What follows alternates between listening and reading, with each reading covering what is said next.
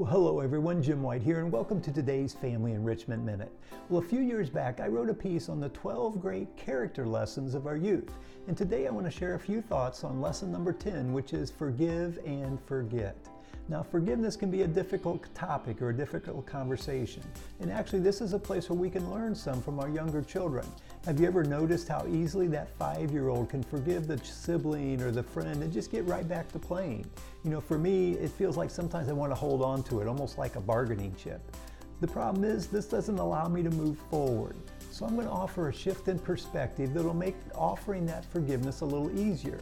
Rather than seeing that transgression as an attack on you, view it as a call for help or a call for love. If you do this, offering compassion and forgiveness just gets a little easier. Until next time, remember, choosing a loving perspective changes everything.